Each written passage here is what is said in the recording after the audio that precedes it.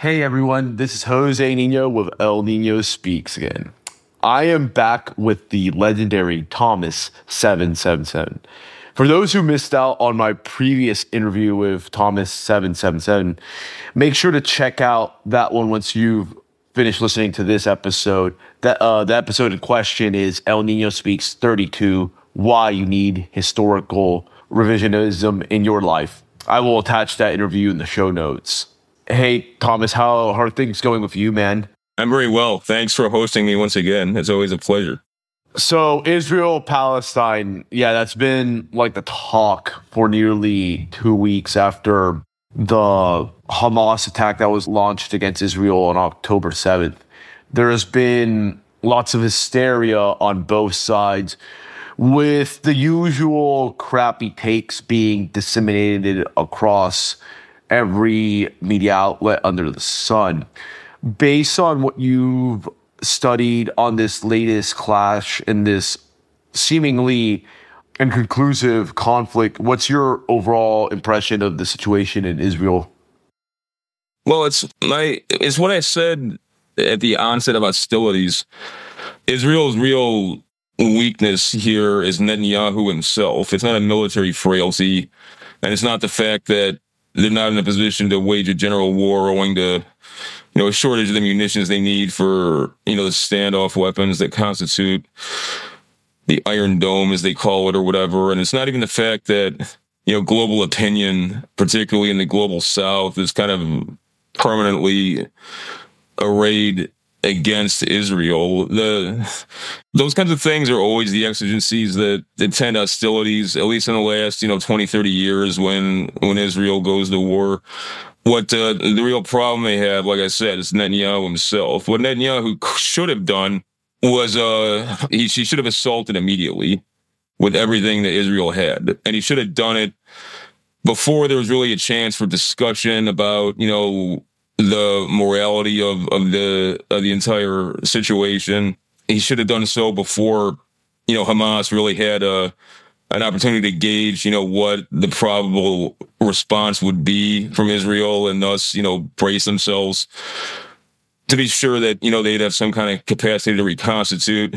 Instead, what Netanyahu did was, he issued a lot of hard talk and uncompromising statements, then didn't do anything, then threatened a general combined arms invasion of Gaza itself, then didn't do that, either on a cold feet or because it was never a serious threat in the first place. And there's two things going on here on the military side, okay? And the political side is politics, directly bears in the military situation. All Israel's got really is conventional deterrence, okay? Conventional deterrence, obviously, unlike nuclear deterrence, it's an ongoing enterprise, okay? And the only way that it has credibility as policy or as any kind of like efficacy is if an actor is truly willing to uncompromisingly follow through with everything it has at its disposal as in terms of military means, when called for. That's basically how the Boer Republic, South Africa, that's essentially how they maintained their security cordon for as long as they did. Okay, and that's traditionally how Israel manages too. Things changed a bit after the 1973 war, but it's basically like operational doctrine in terms of how they respond to threats, particularly attacks on the Israeli homeland, if you want to think about it that way, in lieu of the settlement territories, the occupied territories.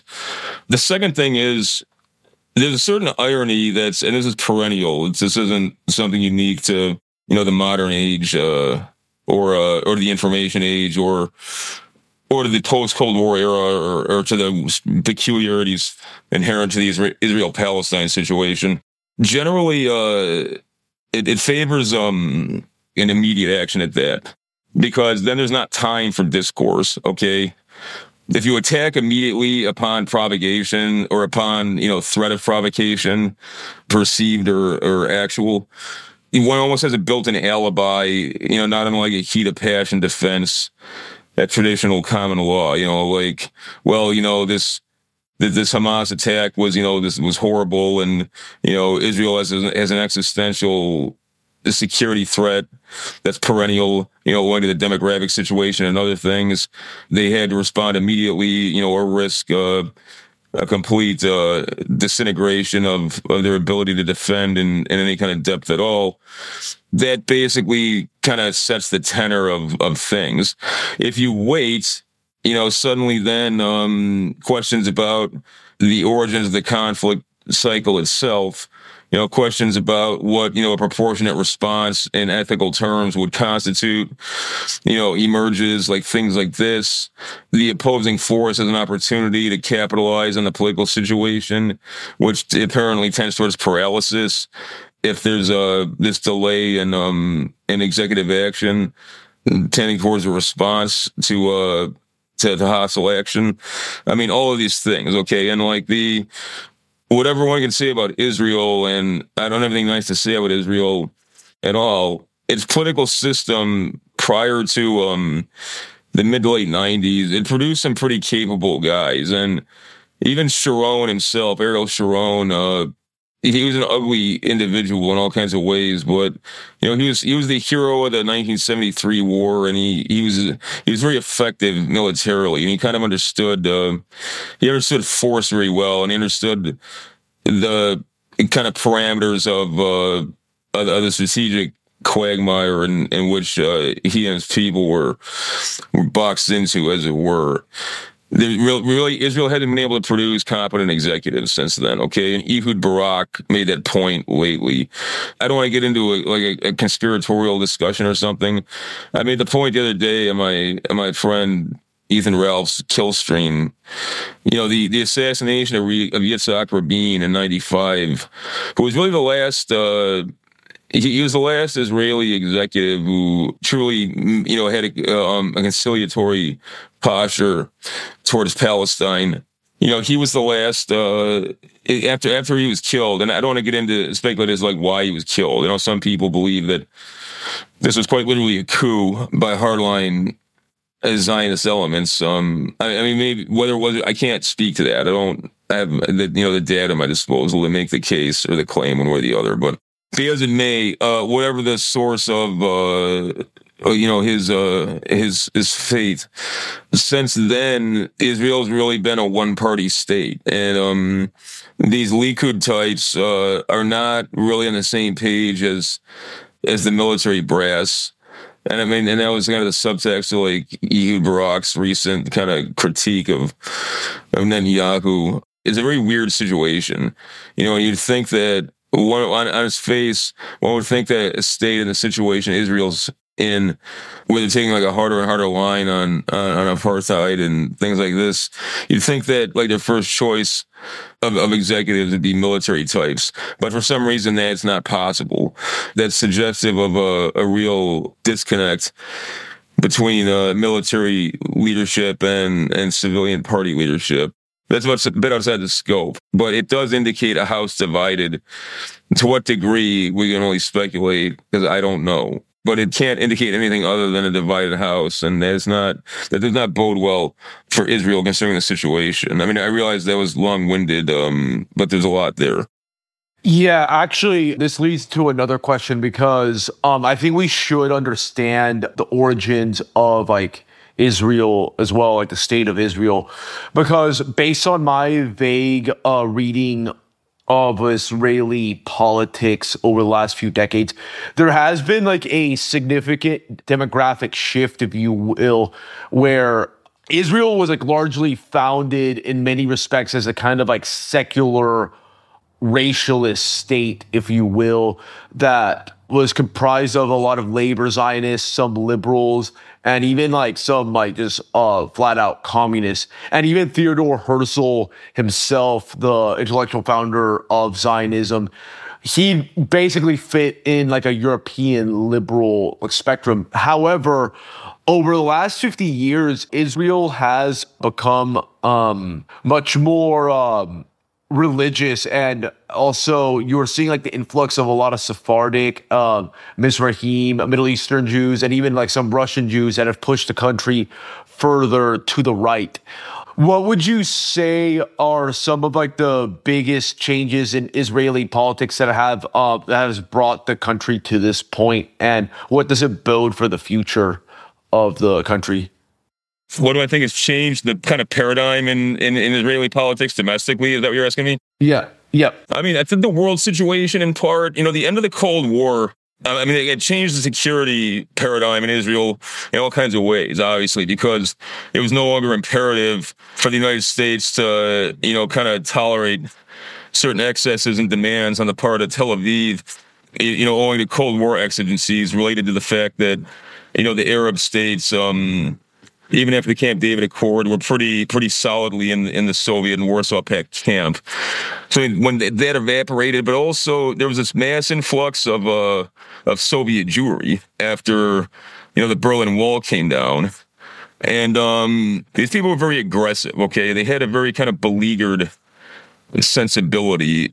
People my age and older remember there's this huge campaign, and what gave rise to the Jackson-Vanik Amendment, which basically, gave privileged status to Soviet Jewry seeking, asylum visas under the auspices that there's this whole kind of narrative claiming that like these people were at risk of being ethnically cleansed or at risk of a pogrom. I mean, that was obviously never in the cards, but the Soviet Union did. It quite literally outlawed Zionist parties and made Zionist agitation like a literal crime. I mean, that's a whole other story, worthy discussion.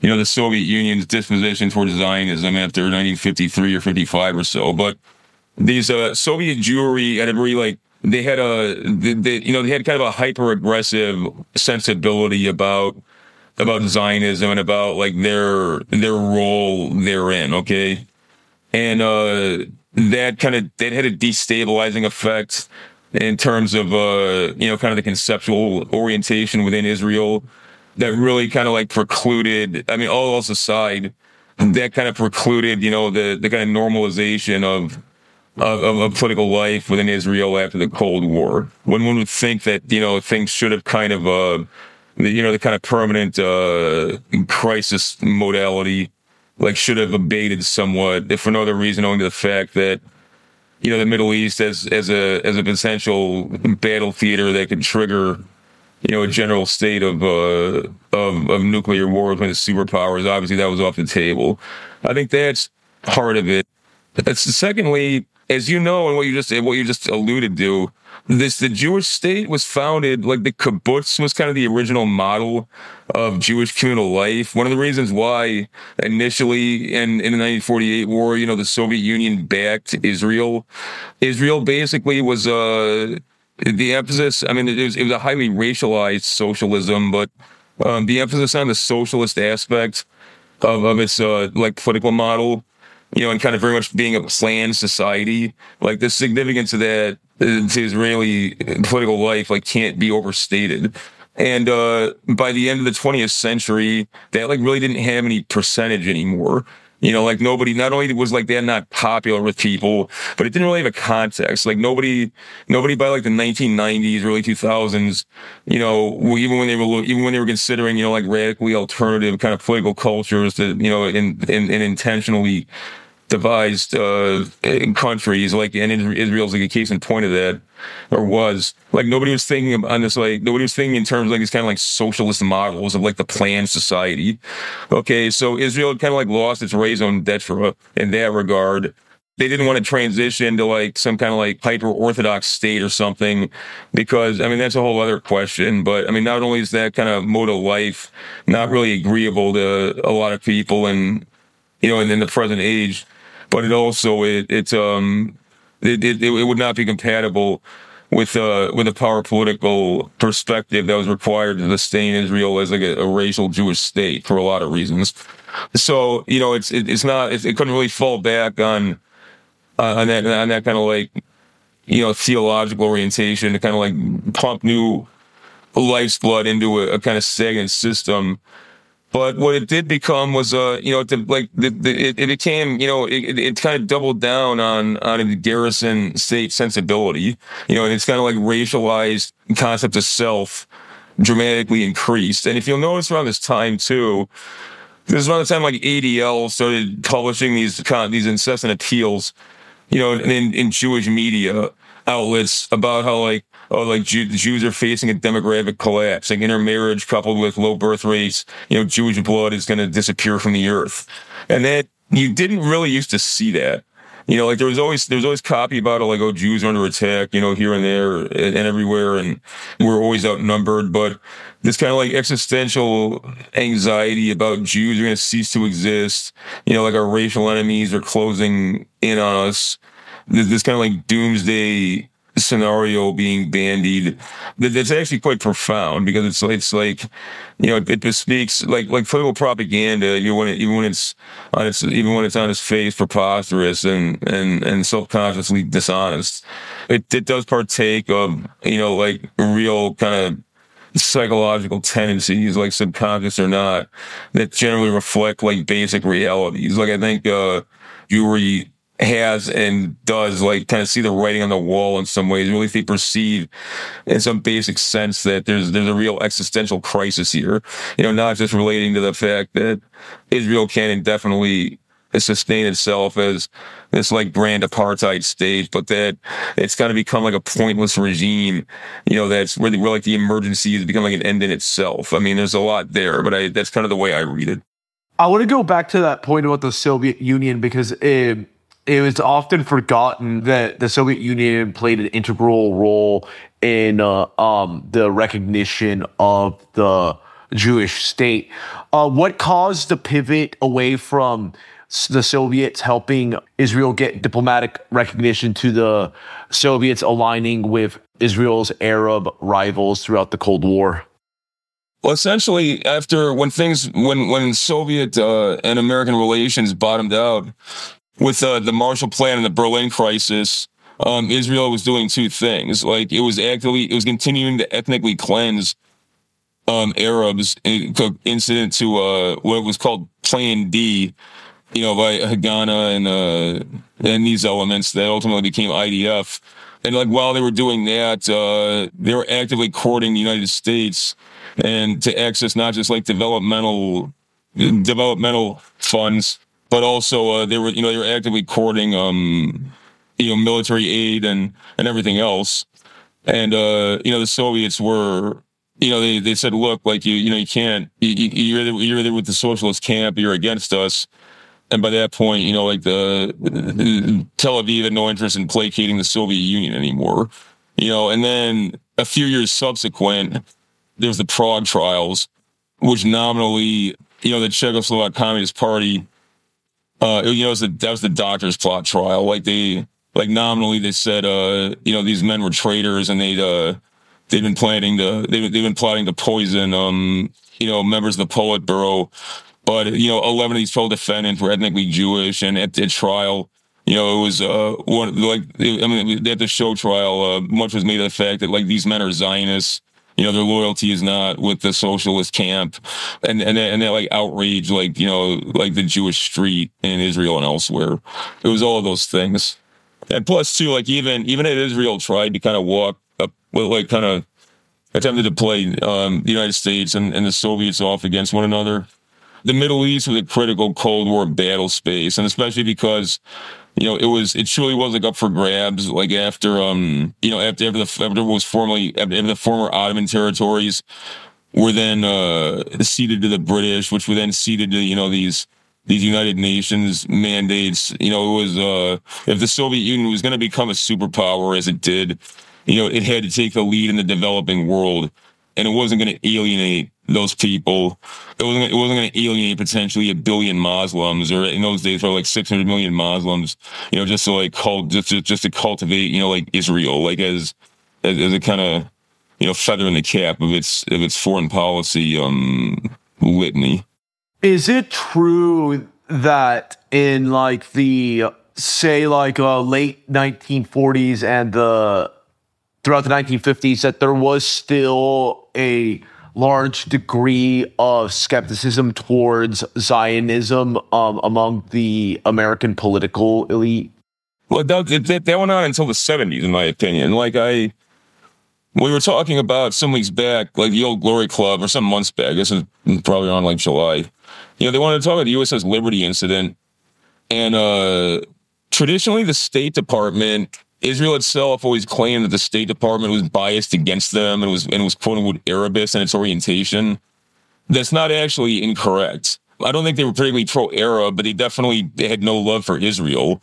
And this idea that this kind of concept in Washington circles generally, but particularly in foreign policy circles, that, Israel has this kind of like special moral mandate, and no matter what, that's got to be honored.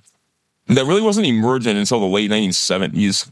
The 1973 war, there's a lot that can be gleaned from that, not just about the Cold War, but not just about, the kind of changing paradigm of, militarily, by which, the Camp David Accords ultimately brought parties to the table. But there's, the 73 war, arguably that's when NATO and Warsaw Pact were closest to a general nuclear war. The SAC NORAD reached DEFCON 3. The Soviets deployed tactical nuclear warheads to the port of Alexandria in Egypt.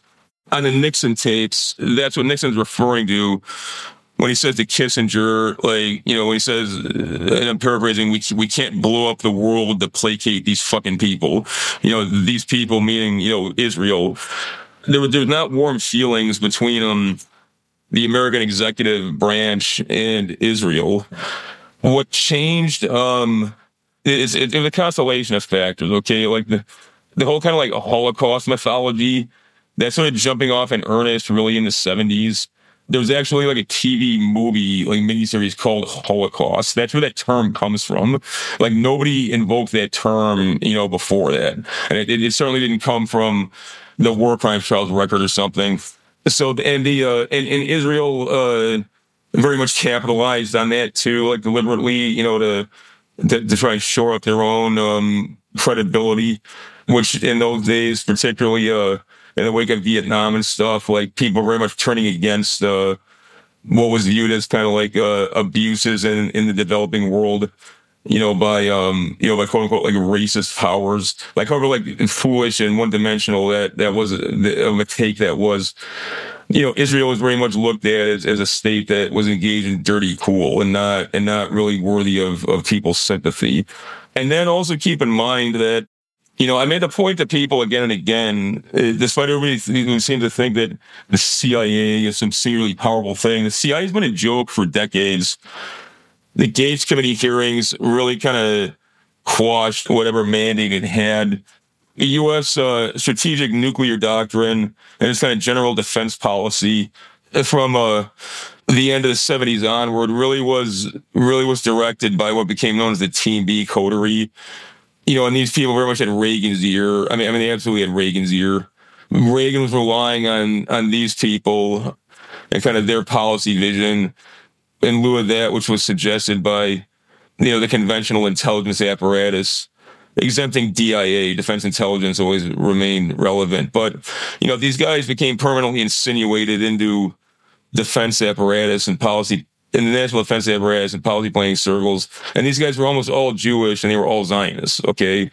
And these guys were the core of like the neocon faction that was emergent too. That was basically like, the guys who'd been like lifelong, kind of like left-leaning Democrats, but the Cold War and their like rabid anti-Sovietism and what they perceived as detente being like a capitulation to the Stalinist bloc that they just considered that to be, unconscionable and something they couldn't abide, so they defected to right-wing circles, or in America it passes for right-wing circles, so it's like all of those things. And then James Baker was kind of the last real Secretary of State, in my opinion. I mean, he was an extraordinarily serious guy, but the Department of State subsequent to 92 just became kind of like a joke, and it remains to this day. Like there's not even, America doesn't even really practice diplomacy anymore, so it's like it's all those things that is mentioned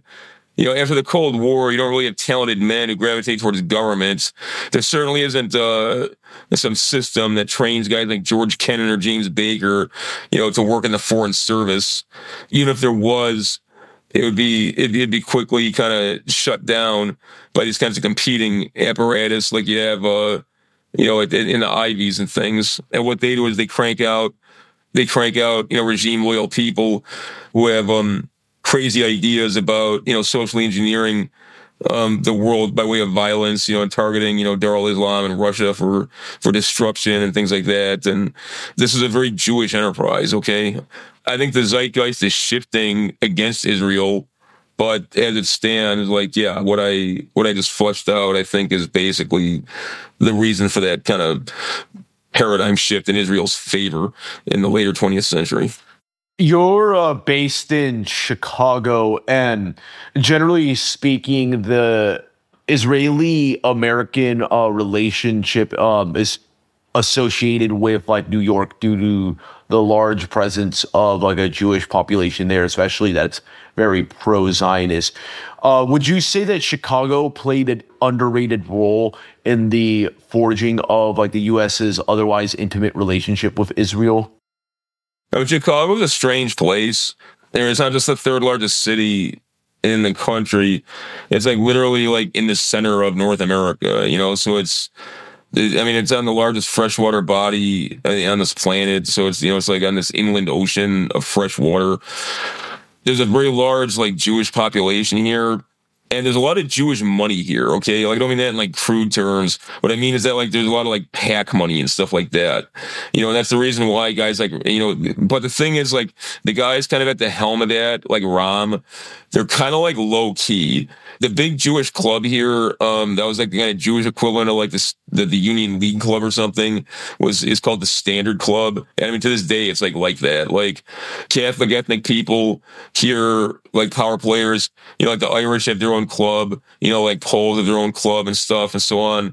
The white Protestants, people like me, generally they're up in Lake County. The people have clout, around Lake Forest. You find the vestigial kind of aspect of that. But the Jews, they have the Standard Club, and guys like Lester Crown in the past, guys, people like the Pritzkers now.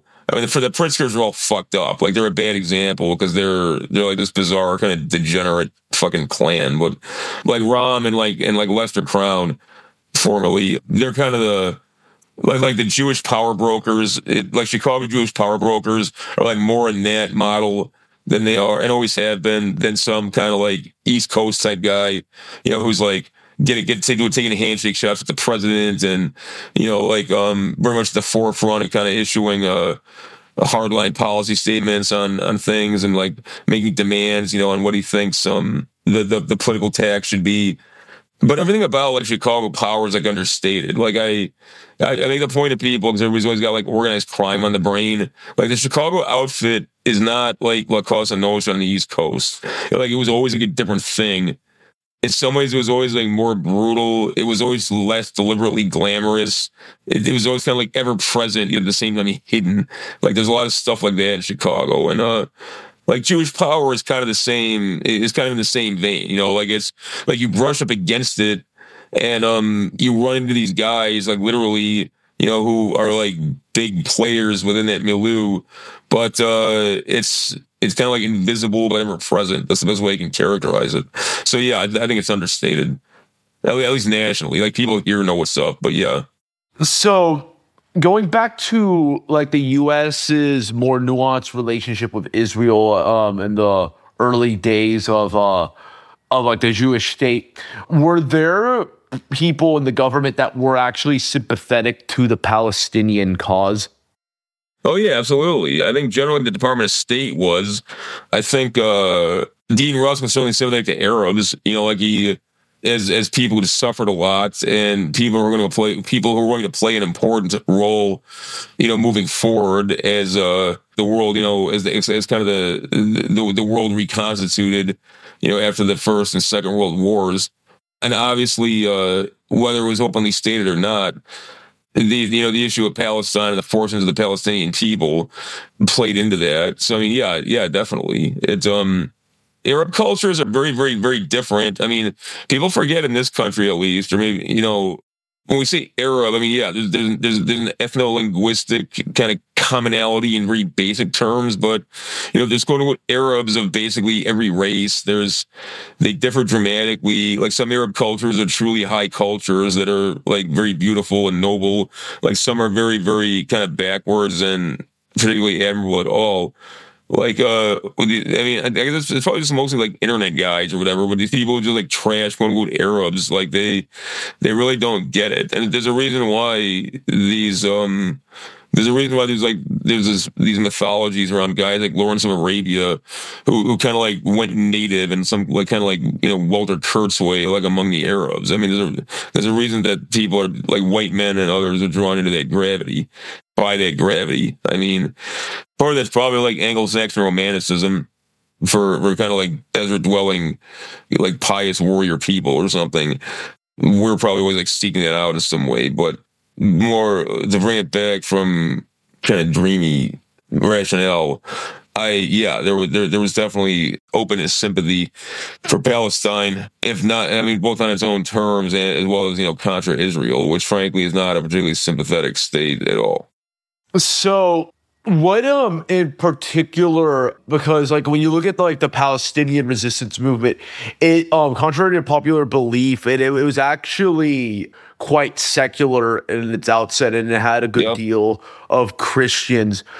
What caused it to transition towards being more like Islamist in nature and aligned with like Sunni interests, and even made it more willing to cooperate with non-Sunni powers such as Iran? There's a couple of things there. The Arab resistance generally, these non-state actors like the Popular Front for the Liberation of Palestine, General Command, they were based in Syria, and they made a big impact on the battle space in the Lebanese Civil War. And before that, they'd very much been proxies of the Warsaw Pact. They hijacked this Dutch airliner, and the PFLP hitters, they were wearing Che Guevara shirts. Like, that's something just as an aside, like the Che shirt that didn't come from like fucking idiots who like college like Marxists and stuff. Like it originally was the Popular Front of Liberation of Palestine, and the reason why they were wearing those shirts is kind of declare like solidarity with the global like Marxist Leninist resistance or movement. These other organizations like the Abu Nidal organization, like they similarly they had a basically like pro-communist bent. Arabism was even long after Nasser was in the grave, this Arabism was invoked as an effort to kind of not just kind of like unify diverse peoples who were kind of forever divided by custom and heritage. A lot of these pro-Palestine resistance actors fell back on that kind of mythology, but all this stuff, this stuff was all kind of contrived, and what the Islamic awakening, which the 1979 siege of the Grand Mosque in Saudi Arabia by Salafi elements, and the invasion of Afghanistan by the Red Army in response, the like pious Muslims from dozens of nations answering the call of jihad, and the Islamic Revolution in 1979 in Iran, which ironically, although it was a Shia revolution, really animated the Sunni street in terms of potentialities. This overshadowed anything that, the Cold War kind of secular Arab political actors had accomplished. So as the Cold War came to a close, the only remaining like men standing who had any like real clout were like Islamists. Okay. Now, interestingly, across the sectarian divide, like one of the reasons why the Syrian Ba'ath Party has endured and why it was always at odds with the Iraqi Ba'ath Party. The Iraqi Ba'ath Party was, despite its claim to to being this kind of like non-sectarian, like Arabist or institution, and the conspicuous placing of people like Tariq Aziz in high places. He was a Catholic. The Iraqi Ba'ath was always like a Sunni party, and that's why like when the Iraqi civil war jumped off, a huge amount of these Iraqi generals like clicked up with ISIS because it was just like a natural kind of progression. In contrast, the Syrian Ba'ath, it was always very much a constellation of Shia, Alawite, Christian, Druze, and like minority elements. But, and the Iran-Iraq war plays into this too, like, self-conscious sectarian identities, surpassing, these kinds of contrived secular ones that were kind of superimposed over cultural and ethnic realities, by people who were trying to sort of like force the Cold War paradigm onto these, into these conflict situations to try and engineer an outcome, beneficial to one side or the other in the global struggle between, the West and Warsaw Pact. That's a fascinating topic and it's complicated, but that's kind of the short answer. And that's why too, I think you're going to see a resurgence somewhat, not in the same way, but of somewhat secular Arab non-state actors. Some of that was emergent in the Syrian civil war. Some of that's emergent in Yemen right now, but it's more spontaneous and organic. But it's the pendulum always kind of swings back to the center. Once the outward momentum sort of stabilizes, and so I think there's something to that too. Where can my listeners keep up with your work? Sure, you can always find me at my website, Thomas777.com. That's number 7, HOMAS 777.com. My Substack, you can find the podcast, the Mind Phaser podcast, as well as some of my longer form writing. It's realthomas777.substack.com. I got an active account on X, formerly Twitter. You can find me there at real, capital, all caps, REAL _ number 7, lowercase, HOMAS 777. That's about it. On the Substack, we got an active chat. You don't need to subscribe to the Substack to join it. It's totally free. So I always respond to people who post stuff there, but it's also like we got a core of guys and girls who put up really interesting stuff. Some of the other content creators, but other people, here in the United States and in Europe and in the Middle East, I'm very pleased that it's so active. So, and it's not at all censored by, I've been very pleased with Substack and their ethics in that regard. But yeah, that's where you can find me 24/7. All right. Great stuff, man. And to my listeners, as always, thank you guys for tuning in. And with that, El Nino has spoken.